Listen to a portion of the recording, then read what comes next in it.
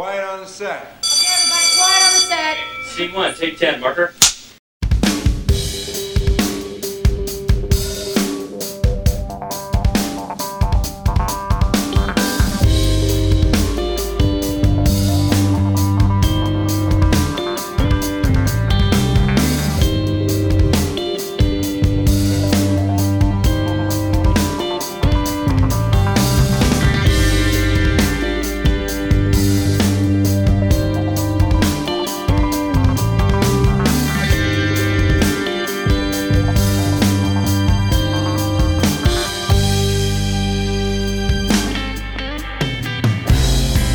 From the studios of the Modern School of Film, welcome to Murmur. My name is Robert Milazzo, and over the next hour together, we'll explore where culture meets craft. Today on Murmur, The Secret to Cement. Singer, musician, writer, artistic habitant, Kevin Barnes is with us. Welcome.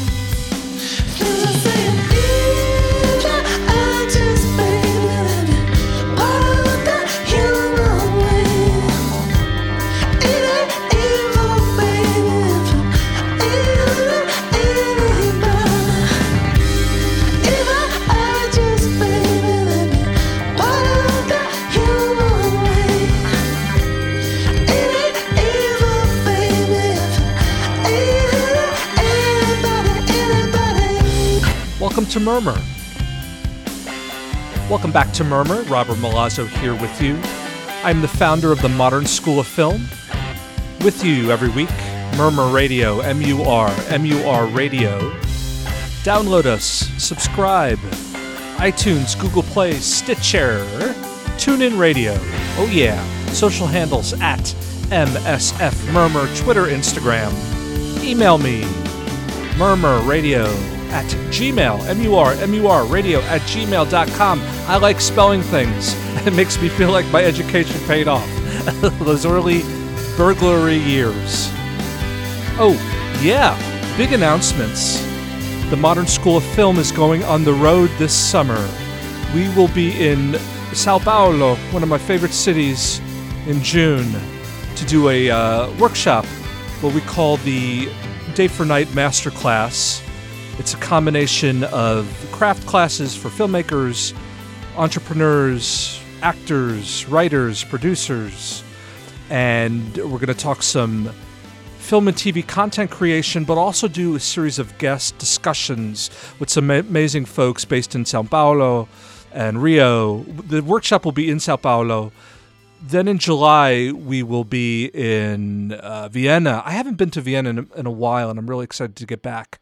July 16th through the 27th of July in Vienna, Day for Night Vienna. So this is a masterclass concept where I combine teaching classes with guest lectures. In Vienna, same thing, same reach in terms of talking with producers, actors, filmmakers, entrepreneurs, thinkers, writers about craft. And at night, we will do some chats with some guests in Vienna, some amazing guests. This is better summed up and better stated, and how to apply, go to modernschooloffilm.com. That's the website, modernschooloffilm.com. All the information on Sao Paulo in June, Vienna in July, Day for Night Masterclass workshops. It's a cool new concept I'm launching, and it's going to be rad. Teaching classes, talking to guests. Yeah, check it out. And if you're going to be in either of those countries during either of those times, come to see us. Come to see me. Enroll first, apply first, come to see me later. Thank me later. modernschooloffilm.com. Welcome to Murmur. Today on the show, Kevin Barnes of Montreal.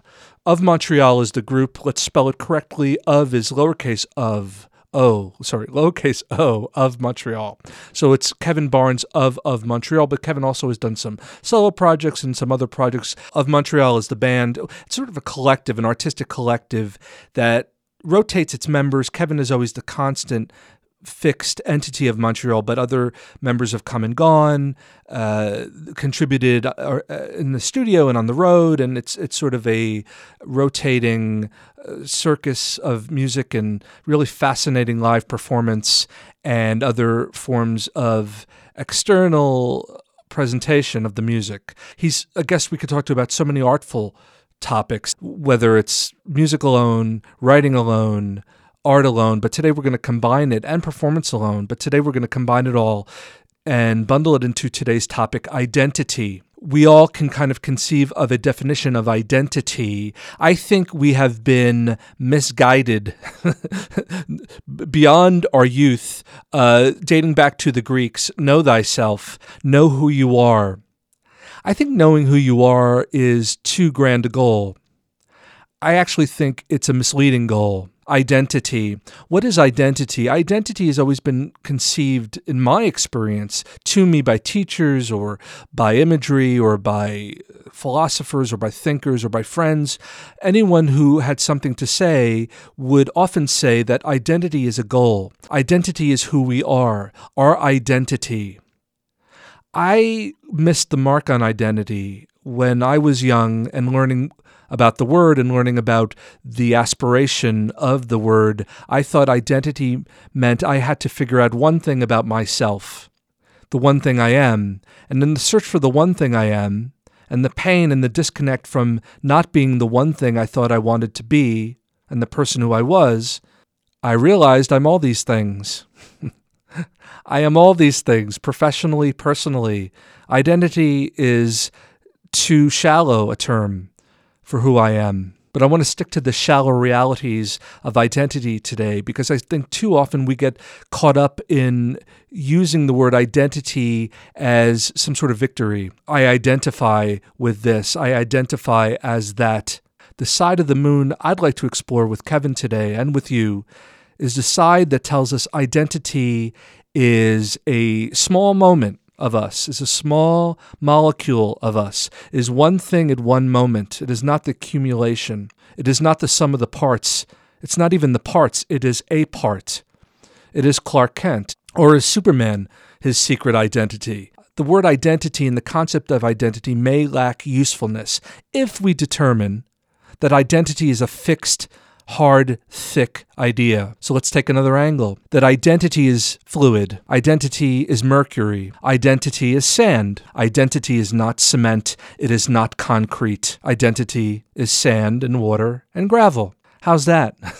How's that for rewriting decades of the pretense to understanding and the aspiration to understand my identity or anyone's identity? That it may not have been worthwhile. I don't know if the Greeks thought know thyself was the prelude to identity, but I think oftentimes we stand on the word identity like we're hovering over a nail with a hammer. Identity politics, gender identity. I identify as this.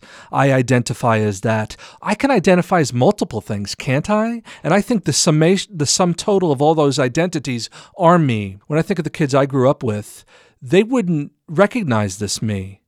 Mentally, visually, okay, I have a little less hair, so yes, visually, but mentally, emotionally, they wouldn't recognize most of me. To wit, people I know now wouldn't recognize me then, and it's not simply because of age, it's simply because my curiosities have changed. You can argue that the same curiosities I had as a child, I have now. However, there's so much more to those curiosities. They're fleshed out. Some of the curiosities have been reconciled. Does that mean I've succeeded or failed at landing on an identity for myself? Identity to me fits in more snugly with something that we grow to realize later in life, that the only thing constant is change. Is the goal to really stop and identify, or is the goal to accumulate multiple identities in service to the one person we are, the one person we become? When I think of today's guest, this is a man artistically who is played with identity on a very external level. If you've ever seen any of his shows, there's a sort of prog rock ethos. There's sort of a character-based ethos, costume changes, play acting, theatrics, characterization, character forming. The band itself is, by definition, is a lava lamp of identity, players rotate in and out. Yes, Kevin is the sun to the universe of Montreal, but it's really a great emblem for identity. Identity is an amoeba. Identity is not a single-celled organism. And moreover, it's idyllic to lose one's identity, to lose the fixed position, to lose the expectation we have of one another, whether it's, oh, you're a businessman, you don't write poetry. So let's reject. In order to explore the term, we're going to reject it. It's not going to be easy. It's a very counterintuitive approach to understanding something is to reject it. Usually we don't want to talk about the things we reject. But identity can also be a freedom. And it's funny when I think of artists and how they apply the tools of identity, Kevin, people like Bowie, who we seem to talk about every week. But when we think of artists who change, who adopt persona for each maybe album or each phase of their life, it's often a tool to allow the artist to be somebody or something they're not, or to be a character within a character. Bowie was not born David Bowie, and his characters were characters on top of a pre-existing character. So who is the real David Bowie? None of those people. We don't know who he was. We don't know who Kevin Barnes is. Kevin Barnes is in a band. He's done solo stuff. He has channeled everyone from Sylvia Plath to James Brown to an alter ego named Georgie Fruit, who he describes as a black man who has been through multiple sex changes. He's been to prison a couple of times. In the 70s, he was in a band called Arousal, a funk rock band sort of like the Ohio Players. So who is Kevin Barnes? Identity is not the way to figure it out. Because if we really want to map someone through what they say their identity is, we're not going to know that person. So let's be generous and say you are a collection of your identities. And today, it's funny, I'm going to spring this on you now, but Kevin Barnes is a big sports fan. He's a big Indians fan, and he's a big Cleveland Browns fan. And who would have thunk it? You know, that's the point. Don't thunk it. This is simply part of who he is. Every thorn has a rose. And if you see the way he approaches his music, he is someone who relies on identity. He relies on character. I think identity is molecule thin. One molecule. It's not the accumulation of molecules. Identity is each single molecule. Kevin has some fascinating artistic molecules. There are all these kind of fun surrogates in his work. Surrogates, identities. All of these identity tools, those of an artistic and those of a less artistic, more earthbound agenda, exist. So let me offer this before we bring in Kevin. If someone says they identify as something or with something, we're going to hear that now as a beginning of a conversation, not the end of a conversation. And the person using that term or that context or that expression or that understanding is going to see it as one page in a book. Identity is a page. It's paper thin. It's molecule thin. Identity is fluid. Identity is sand. Identity is not cement. It is not concrete. Before we bring in Kevin, I was thinking of identity, cinematic identity. And to me, that's Hitchcock. It's the wrong man syndrome. You've got the wrong man. Maybe borrowed from Kafka. Maybe that's the literary version of identity. But Hitch used it really well. The MacGuffin. The thing we're following in the movie isn't even that important. The thing the movie is asking us to identify is meaningless. There you go. It's not a lie. It's not an insult. But the intoxication of following it too deeply, too romantically, too religiously, too devoutly, you do so at your own peril. Today on Murmur, Kevin Barnes, on identity, off identity, double identity. No, double indemnity. Sorry, Mr. Wilder. Now this. Not what I expected. A little taller, a little more polished than the others. Oh, I'm so glad you're pleased, Mr. Townsend. But I'm afraid just as obvious. And what the devil is all this about? Why was I brought here? Games? Must we? Not that I mind a slight case of abduction now and then, but I have tickets for the theater this evening. To a show I was looking forward to. And I get, kind of unreasonable about things like that. With such expert play acting, you make this very room a theater. Ah, Leonard, have you met our distinguished guest? He's a well-tailored one, isn't he? My secretary is a great admirer of your methods, Mr. Kaplan. Elusiveness, however misguided. Wait a minute. Wait. Did you call me Kaplan? I know you're a man of many names, but I'm perfectly willing to accept your current choice. Current choice? My name is Thornhill. Roger Thornhill. There's never been anything else. Of course. So obviously, your friends picked up the wrong package when they bundled me out here in the car. Do sit down, Mr. Kaplan. I told you, I'm not Kaplan, whoever he is. Excuse me. Yes? The guests are here, dear. Look after them. I'll be with you in a few minutes. Now, shall we get down to business? I'm all for that. Quite simply, I'd like you to tell me how much you know of our arrangements. Oh. And, of course, how you come by this information. Naturally, I don't expect to get this for nothing. Of course not. Don't misunderstand me. I don't really expect you to fall in with this suggestion. But the least I can do is afford you the opportunity of surviving the evening. What the devil is that supposed to mean? Why don't you surprise me, Mr. Kaplan, and say yes? I've already told you. We know where you're headed for. And I know where I'm headed. I'm headed for the Winter Garden Theater in New York, and I think I better get going.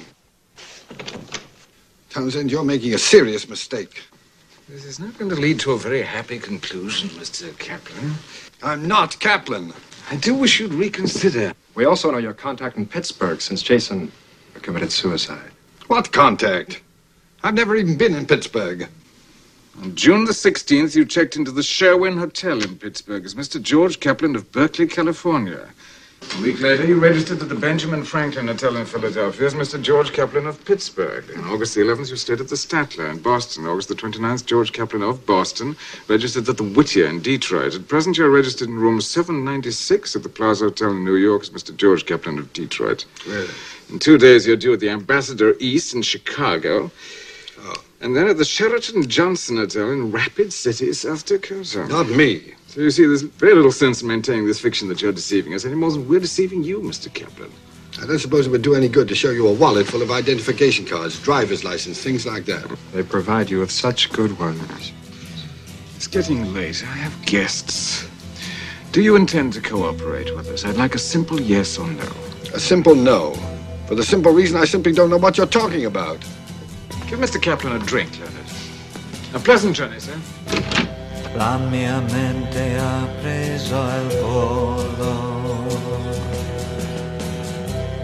un pensiero uno solo. Io cammino mentre dorme la città, i suoi occhi nella notte. Fanali bianchi nella notte,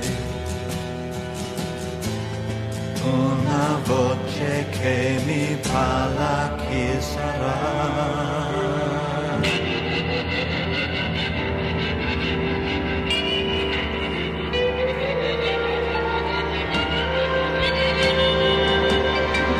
Dimmi ragazzo solo dove vai, perché tanto dolore hai perduto senza dubbio un grande amore, ma di amore è tutta piena la città.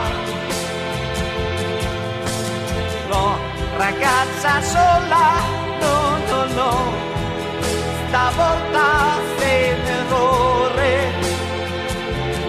Non ho perso solamente un grande amore. Ieri sera ho perso tutto con lei. Con lei, colori della vita. Lei c'è.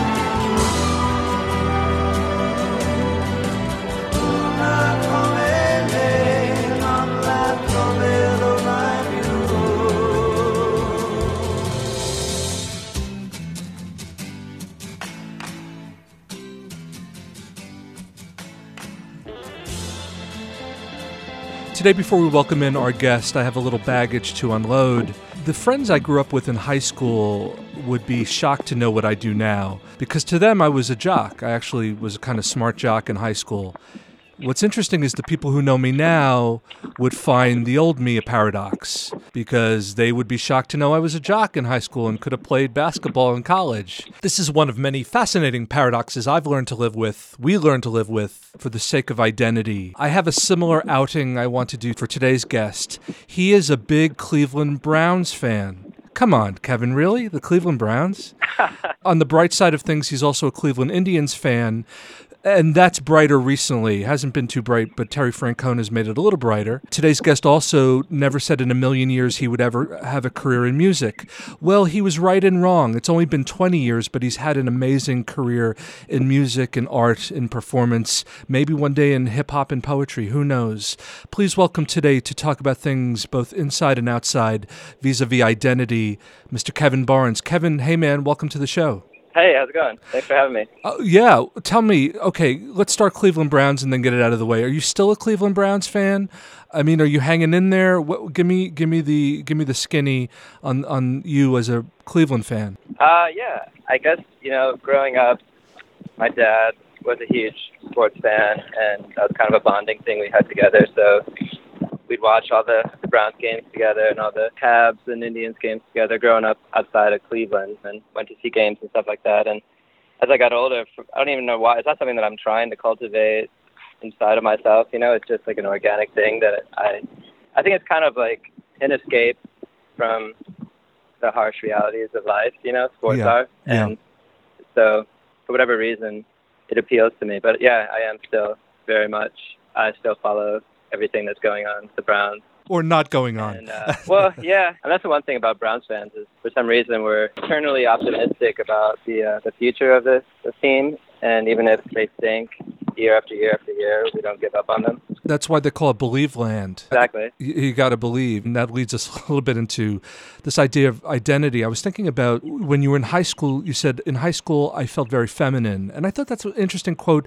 It juxtaposed to this idea, because we look at sports fans, not that today's about sports fans, but sports fans are these sort of alpha humans, right? And we wouldn't conceive of someone who feels differently, externally or internally as being a sports fan. Was that interesting to you in high school, or was that alienating? Did you feel there were parts of you that you couldn't express because of other parts of your identity? Well, I mean, it's interesting that you were talking about earlier in the introduction that it's weird how we compartmentalize subgroups of people and say, like, oh, you're into this kind of thing, so you have to also be the embodiment of all these other things. Right. It's like, for some reason, it would seem weird for a jock to be into RuPaul's Drag Race.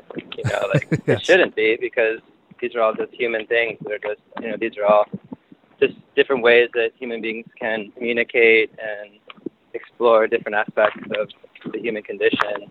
And it's really unhealthy for it to be set up where like you can only do certain things if you're a certain kind of person, or if you identify as a certain kind of person. And so I think that's why it doesn't really bother me. Like, I'm super into dressing in drag, and I had a lot of fun doing that, and I have a lot of friends that are in different kinds of social groups. I'm also every day looking at the ESPN website, watching Pasolini films and reading whatever. I don't feel like I need to limit myself in any way. But when I was in high school, to get back to your question, I think that maybe for whatever reason, society sort of wants to sort of push us into these different categories and make us feel like we have to be these one-dimensional characters. You sort of buy into it maybe when you're young and you don't understand that you don't have to limit yourself in any way. It's interesting, this concept of destabilization. When we talk about a government being decentralized or destabilized, we shit our pants a little bit. Human beings are sort of a survivalist species, so we like order and expectation. If we lost gravity in this room right now, it sounds fun,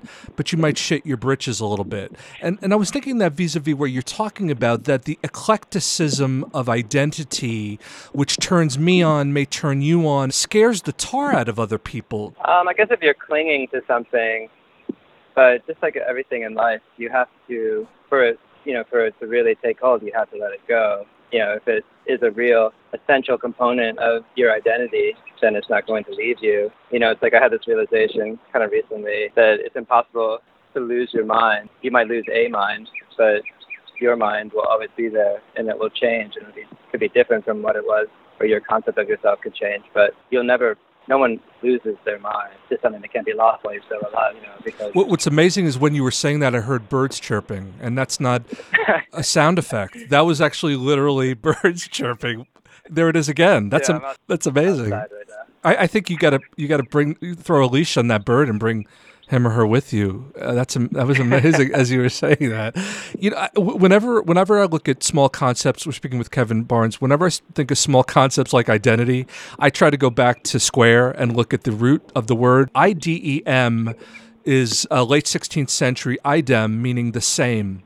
There was a common expression, idem et idem, meaning same, same. And as I dug a little deeper, it was looking at this aspiration towards stability, the concept of power and stability. Do you think identity fights fluidity? And you can ask Mr. Birdie if you want to.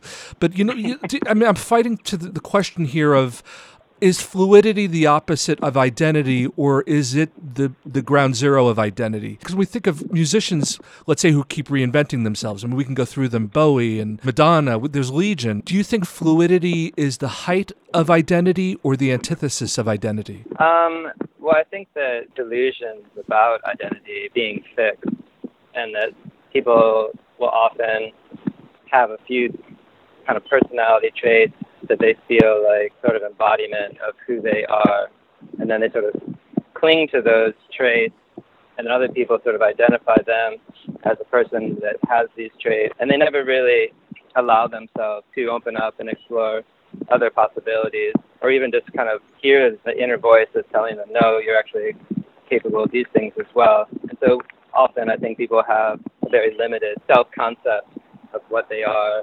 And then I think, for art, it's essential for people to not have a fixed identity and not be only capable of one or two little tricks, because you'll never grow as an artist. Your work will just start feeling extremely predictable. It's funny that we say, we have an example of 5 or 6 musicians that have, reinvented themselves throughout the course of their career, and then everyone else just basically does the same thing over and over and over again. So we kind of have this perception of, the people that reinvent themselves are the really exceptional, special ones, and everyone else is sort of like a normal artist.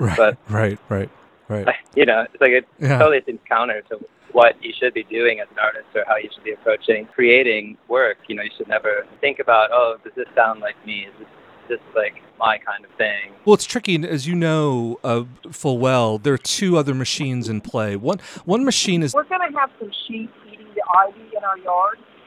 So did you want them to eat up into your studio, or you want us to stop the property line? Oh, yeah, sure. That'd be fun. What they do, I'll let you know, but they're going to put you might not even be in town. Okay. They bring in a mesh electrified, and they're going to have 10 sheep, and they're going to eat all of the ivy and Muriels out of our yard, and they'll be there for 2 days.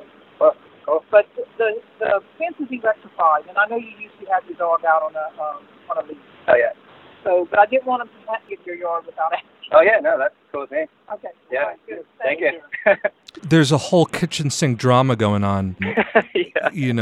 I think you staged this, knowing your background, but that's just, you're kind of a latter-day Spike Jonze in that way, but, that's just me. I was speaking with Kevin Barnes and his many accomplices. I was thinking about, but anyway, I was thinking about, there are some microscopes, that are constant. I would imagine, your fans expect the unexpected. Most artists can't jump out of that face paint. Fans will revolt if you change too much, right? And maybe you're not in that same bracket, but can you conceive of how artists would be terrified, or labels, or agents, or PR machines? What do you mean you're going to do the Dark Side of the Moon, Wayne Coyne? Whatever it is. Wayne's probably an exception, but if you understand the fear of breaking out of expectation, at least? Well, I guess I realized pretty early on that there's no such thing as this, fixed fan. People are fans of one thing, but they might not be fans of other things. In no way are you obligated to please anyone ever. because you just can't win at that game. You know, like even if you try to imitate something that someone else likes, they might not like it 5 years later. Right. It might just have been a moment in time that they liked it. And also, who the hell is a fan? Like someone could be just someone who just likes it. It's not like they're liking it to be nice. You know, they just genuinely like it. And they might genuinely dislike something else. And that doesn't change the relationship at all. They're just a random person that liked the thing that you made, or they're a random person that disliked the thing you made. But it's totally irrelevant what they think or what they want, you know, because you're on your own personal mission to explore your creativity and to express whatever you need to express to humanity during your time on Earth. I was thinking about some of your early, musical influences that you've quoted, and again, identity is internal and external, and that's what I want to get to kind of in this next beat with you. Reading you talking about Motley Crue and Rat as some of your favorite bands growing up, and when I hear those bands, I think of Hair, I think of Fingerless Gloves. I do think of the outside parts of I do think of the outside parts of identity. What appealed to you about those bands? I mean, I'm guessing the sound, but what about the external, coterie of those bands? Was that a turn on as well? Probably so, yeah. Probably on a more subconscious level. I like the fact that they were definitely doing some gender bending, as far as growing their hair out really long and teasing it up and wearing sort of flamboyant clothes. I mean, they still have a pretty strong masculinity in what they do, and that they are, really, really horny young men who are just trying to, spill beer on young women with T-shirts. The story of some poor white dudes trying to get laid with backstage. No, I'm teasing. I know. I mean, yeah. I got kind of. Yeah, I mean, especially when I was like 15, that definitely appealed to me. That's just sort of rebelliousness and just party atmosphere of it seems very exciting. I can still listen to some of that stuff. Like the first Motley Crue record, I think is still pretty solid. I think Girls is pretty solid, and I'm not just saying that because it's one of my life mantras. I think a lot of the cadences and the meter of those songs is really pretty solid, actually. Yeah, for sure. I was at this vintage store yesterday, and they were playing Paradise City, and that song was so huge drum fill, the huge guitar solo, the whole thing, like so over the top and absurd. Like by the end of the song, it's like they don't even want to end it. They just want to keep just having these like climaxes, like one after the other.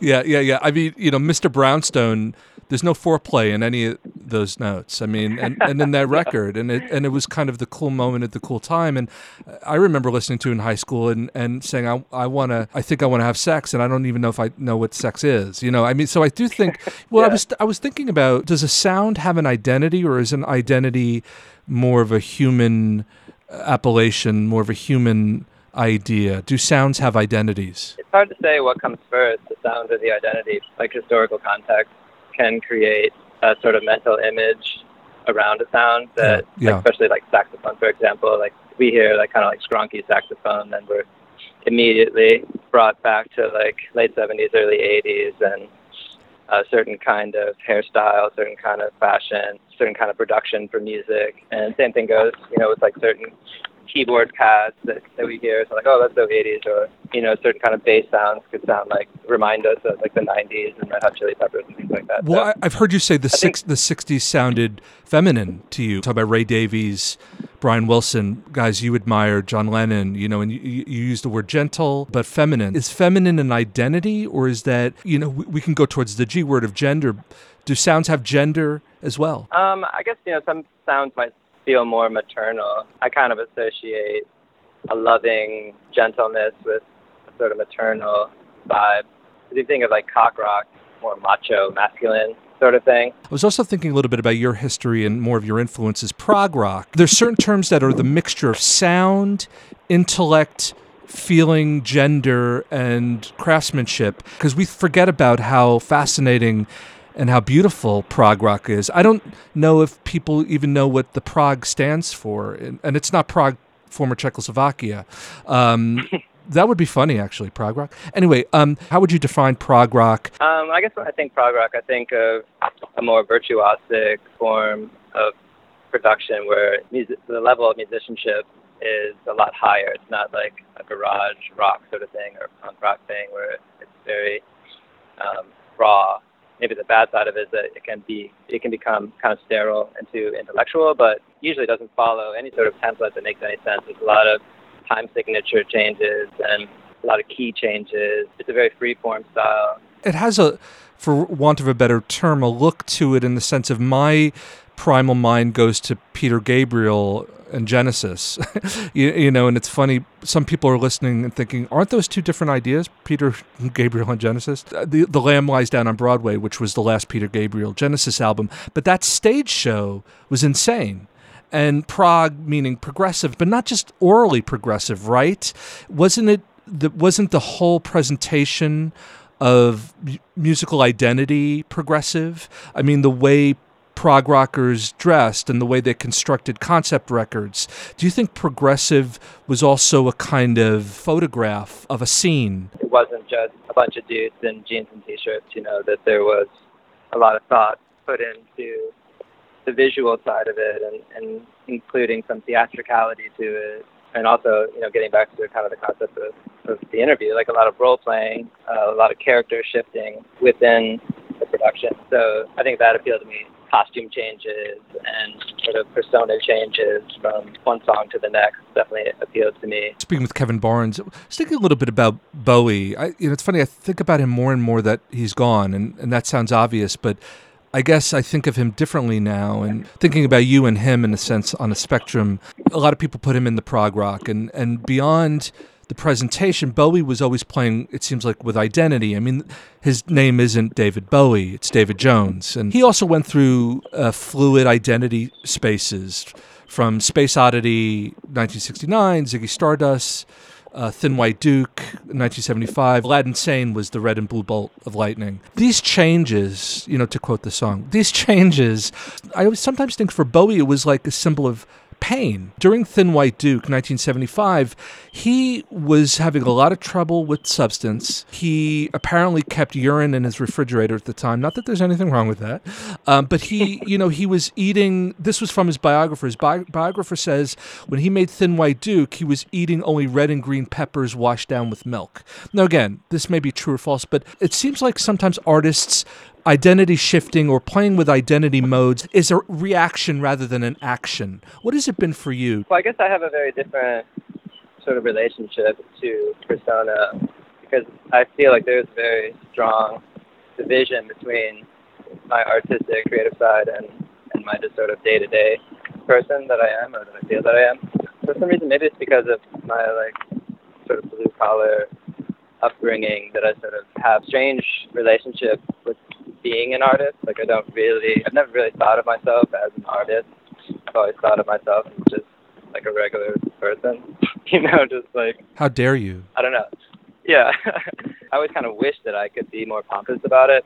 My brother's the same way. Like my brother, he's more focused on his art than anybody I know, but he wouldn't necessarily identify as an artist. More of just like a working man or something. So I guess, yeah, I just have that sort of working man attitude about it all. Do you ask yourself who you are? Do you think about that a lot? Yeah, I can't say that I've ever asked myself that or that I really care because I'm always open to changing. I've always been a fairly moody person, and so I never really feel fixed on, like, this is the kind of person I am, aside from just being a sort of mercurial person, kind of who I am, and I've come to accept that. We do put pressure on people to know who you are. I mean, or who they are. I mean, that Greek idea, know thyself. Does that set itself up for failure? Do you think it's fair to ask a young kid or a human being, who are you? We do it all the time. We do it in high school. You know, we do it on social media. You know, we use words like I'm adulting. You know, it feels like we're not okay with the moment and the accumulation. We need to stop and assess. But that's the thing. We want to know things, don't we? I mean, I want to know about you. That's why I reached out. Does that concept itself bore you? Is that an interesting concept to reveal who you are? Or does that kind of feel like antithetical to what you enjoy and what propels you through life? Well, it's just like if you want to figure out who someone is in that moment in time, it doesn't mean that you'll know who they are whatever, how many years that they live. All you'll ever know is who they are in that moment. And like if you talking to me today, I'm the sort of combination of all the things that I've thought about and experienced up to this point in my life. And I feel like in a lot of ways, we're all basically the same person, soaking things up, and to the limit or the ability that we have to perceive things, to absorb things, to understand things, to put them into a framework that makes any sense to us. Those are the elements that sort of create an identity, but we're all basically the same thing. We move to a couple final beats here with Kevin Barnes. Someone asked you about the ideal afterlife, and you said an all-encompassing absent-mindedness, no ego, no identity, no personality. And it sounded like a Hedwig and the Angry Inch lyric coming on, but I also thought that was interesting. The absence of identity is ideal. Why? Why is that? What is freeing about that? Is it simply the lack of baggage that would be on you, or the lack of expectation? Well, there's no pressure. And yes. I think that's one thing that gets me down the most in life is, like being depended upon, being relied upon, having things expected of me, and having people getting upset by me changing or being a certain way or acting a certain way. The burden of ego is pretty intense, and that's where I think a lot of pain comes from. The ideal situation for me would be to be a part of something, the infinity of everything. It's sort of, I was reading this Zen philosopher comparing life to a drop of water that's falling down a waterfall. While it's falling down the waterfall, it might be filled with anxiety and forget that at one point it was a part of a body of water that was leading to the waterfall. And it has no understanding or concept that when it lands into the water again, it will once again reconnect with that body. We're sort of just dropping down the waterfall, and we're filled with anxiety because we don't remember that we were once a part of the greater whole. That's lovely. And the dog in the background doesn't agree, obviously. Maybe he's a Catholic dog. And I also feel like we're getting a tour of Athens today. We've now met the neighbor's dog. It's you're beautifully philosophical. Speaking with Kevin Barnes. One thing you said after your separation, that you had to reestablish your identity, living with a partner for 11 years. Why did you want it to reestablish an identity? What was the gain for you? What had you lost, and what were you looking to find, and have you found it? I think that I'm slowly starting to find it again, but I think that the real issue was, for me at least, when I was with my partner, my wife of all those years, that she was sort of an anchor for me. And everything that I experienced was sort of seen through the filter of us, the sort of couple experience where, everything I did affected her. And so I wasn't just, an individual traveling through space by myself. I had a partner. And I sort of felt, on some level, frustrated with that, but I didn't realize how important it was to me and how important it was to the balance. And it's requiring a lot of growth that I wasn't necessarily ready to take on. So it just had a lot of consequences. When I think of you, not knowing you, although I feel like I know the woman who takes care of your sheets now, I feel like I know some of the animals in the neighborhood. So I'm getting there. We're almost on a second date, Kev. And it's funny, you've played this cosmic trick on the world with a band called Of Montreal, of lowercase o, of Montreal. What's your reaction to, I'm speaking today to Kevin Barnes of Montreal, meaning for some people it's not enough to say I'm speaking with Kevin Barnes. Adding of Montreal, is this the Faustian bargain of being an artist? Most of your working day, working timeline, working triptych are part of a collective. Now, Of Montreal is a unique collective, obviously, but do you feel burdened by that, where you're part of another organism, or is that simply another part of your identity? Well, when it does become burdensome, I'm able to sort of shake things up. That's the one good thing about being the one consistent in the project, is that if I feel like things are moving in an unhealthy direction, people are sort of becoming too negative within the group, then I can always just kind of push them out and replace them with somebody that works better. You're like Don Corleone of the art rock world. No, I'm teasing. Yeah. I mean, on a nicer level, maybe more like James Brown. Like right. If you're sort of like the main man or the main woman or whatever, and then you're able to feel empowered. I mean, like I don't I try not to abuse that power, and I definitely don't try to like create a negative situation for people. I always want them to know that, yeah, you're free to come and go as you want. I'm free to like work with other people if I want to, so it's sort of like an open relationship, like a musical open relationship. If they're bummed out, then they shouldn't be doing it. It's like no one's forced to do anything that they don't want to do. One last question, then a quiz. It's not a quiz, it's a game, actually. It's a fun game, I think. I was thinking about identity and writing. This was something interesting that jumped out at me as I was thinking about you. When your record, Lousy with Sylvia and Briar, drawing on the explicit or implicit or emotional ideas and energies maybe of Sylvia Plath, you had said something really interesting around that time. You said with all your records, there's some bit of writer or filmmaker or someone that needs to symbolize the spirit of the thing that I am chasing. What does the seance serve? What is the seance of Sylvia or the seance of Georgie Fruit or the seance of any nom de plume or metaphor or image or film? What does that serve? Does it give you an allowance? Why bring in these god and goddesses, surrogates into your process like that? And especially with someone like Sylvia, because that's a dark space. Creating a tunnel like that, why? Why do you need to do that? Why can't you just go there? I think it helps to create a framework for me to work with, and I kind of consider myself sort of collage artist in that I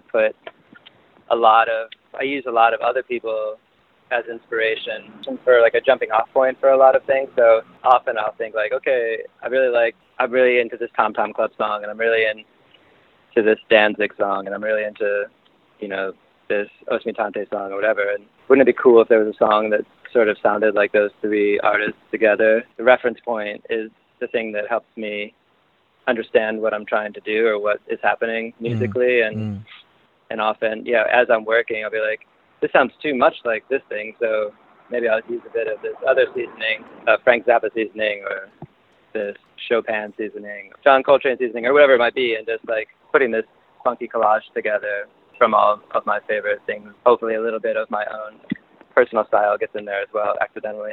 I was thinking of something like, modernist painting, and even someone like Duchamp knew Descending a Staircase, where it's so much of the opposite of what it is that it is. Meaning, you're talking about this collage of other artists that are, you can make the argument, are identity molecules, and when put together, identity molecules become identity free. It's like taking different sodas and creating a non-soda out of all of them. That's my Long Island example, because that's my upbringing. So it's interesting because you're giving me some hard data here. Os Mutantes and, Frank Zappa, another prog rocker, probably the most well-known American prog rocker. And those are hard, that's hard dramaturgy, man. That's hard Wikipedia. And a lot of artists don't use that. And I love that about your work, and I love that about your thought process. You get off on that. And what I love is when you puree those, it's the absence. Now, I conclude with a little game. Have you ever, and it ties both into parts of your background that you were saying, parts of my background in this idea of identity. Have you ever played the Blue Collar game? I don't think so. Okay. It's very simple, and it's not very PC, even the name of it, the Blue Collar game. But there it is. It's you have to choose, if you had to choose one blue-collar profession to move into, what would be that blue-collar career that you would explore? Well, would sports journalism count as blue-collar profession? You have to explain. No, I'm not convinced. How would that count towards blue-collar? Well, I always think of, like, the beat writer, this sort of, like, alcoholic, chain-smoking guy that's, like, a bachelor. It's a weird dude that, hates the team that he's forced to write about, but he's also totally obsessed with the team. And I think there's something about the removal of actual power in that, that you're just documenting something that you have no power over. Interesting. It's kind of interesting to me. And it's kind of like I have this sort of like 1950s Spencer Tracy idea of like what that person would look like or how that person would be. I think maybe. So would it be a baseball beat writer? And I only say that because it's an attrition game. 162 games, eating really shitty craft service before the games, smelly press boxes. Like seeing the same people over and over. I mean, is that the drudgery? It's funny about baseball. Baseball's like a novel. Football is a different thing, but baseball is your friend every day. Does that appeal to you? Because that's the Uber grind. So is it the Uber grind that appeals to you? I think so. I mean, there's something like strangely comforting about baseball too. I think maybe it is because there's so many games. It goes on for such a long part of the year, and even if you include like spring training into that, it's like almost the whole year. So it's just like some other kind of mind-numbing thing to focus on that also can have a lot of excitement if the team is doing well. Yeah. And if you're like emotionally connected to it. So it's almost like existing without existing. Yeah, it's like a fish tank. It's the fish tank of sports. It's soothing to me. And I think you should do this. I think you should write a column on baseball. You would be amazing. I would love, or just write me a personal essay about like why you like, Terry Francona. I would love to read your thoughts on baseball or football. I'd be into it. Yeah, I'd be into it for sure. And why aren't you a Braves fan, by the way? Shouldn't you be a Braves fan? It's funny. I've tried to become a Braves fan many times, but for some reason, it's the weird thing with me in sports is like I can watch any Indians game, and I can pretty much I can't watch any other team play. Like any other baseball game would be so boring to me, but watching the Indians game are totally captivating, spellbinding. I'm just like totally into it. But why? I try to watch any other game. Is it the cologne of your youth, as you said? Is it the cologne of watching it with your dad, or why is it? Is it the uniform? Is it the Jake? What is it? I somehow connect with them on a personal level that I don't connect with any other team. It's the same thing with all the sports. I mean, maybe basketball's a little bit different because it's so exciting, but I couldn't really watch a full football game if it wasn't the Browns or if it wasn't like some really exciting playoff game or something. Can you and I go to a baseball game at the Jake one day? I would love that. That would be. Do you go to games, or is it just too cold outside? I've gone up. I actually went with my dad a couple years ago. We went to see a game when I was up visiting in Cleveland, and it was amazing. They won, and it was a really great game. It's kind of the perfect day. Well, I didn't mean to be glib with a ritual like that, because I know seeing sports with adults or with people we love can be really beautiful and bonding. So I didn't mean to sound glib, but I will leave that invitation open. I would be honored to go to any baseball game, but at the Jake, notwithstanding. I'd be into it. Thank you so much for spending the time. I really appreciate it. And I think you've successfully put water on my fire to figure out identity, because I think the lack of the thing is usually the thing itself. So thank you, man, for clearing that up. I really appreciate it. Yeah, my pleasure. It was a really great conversation. Take care, Kevin. Be well, and we'll catch up with you again sometime. Be well. Okay, bye. Bye. You too. Ora ragazzo solo, dove andrai? La notte è un grande mare. Se ti serve la mia mano per nuotare, grazie, ma stasera io vorrei morire, perché sai negli occhi miei c'è un angelo che ormai non vola più, che ormai non vola più, che ormai non vola più. C'è lei, i colori della vita, lei cieli blu, una come me non la troverò mai più.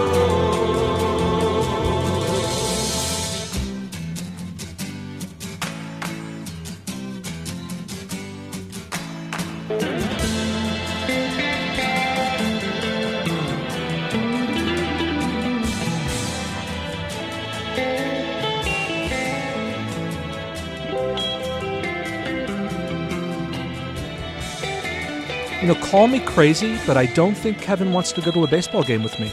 I just wasn't getting that feeling from his response.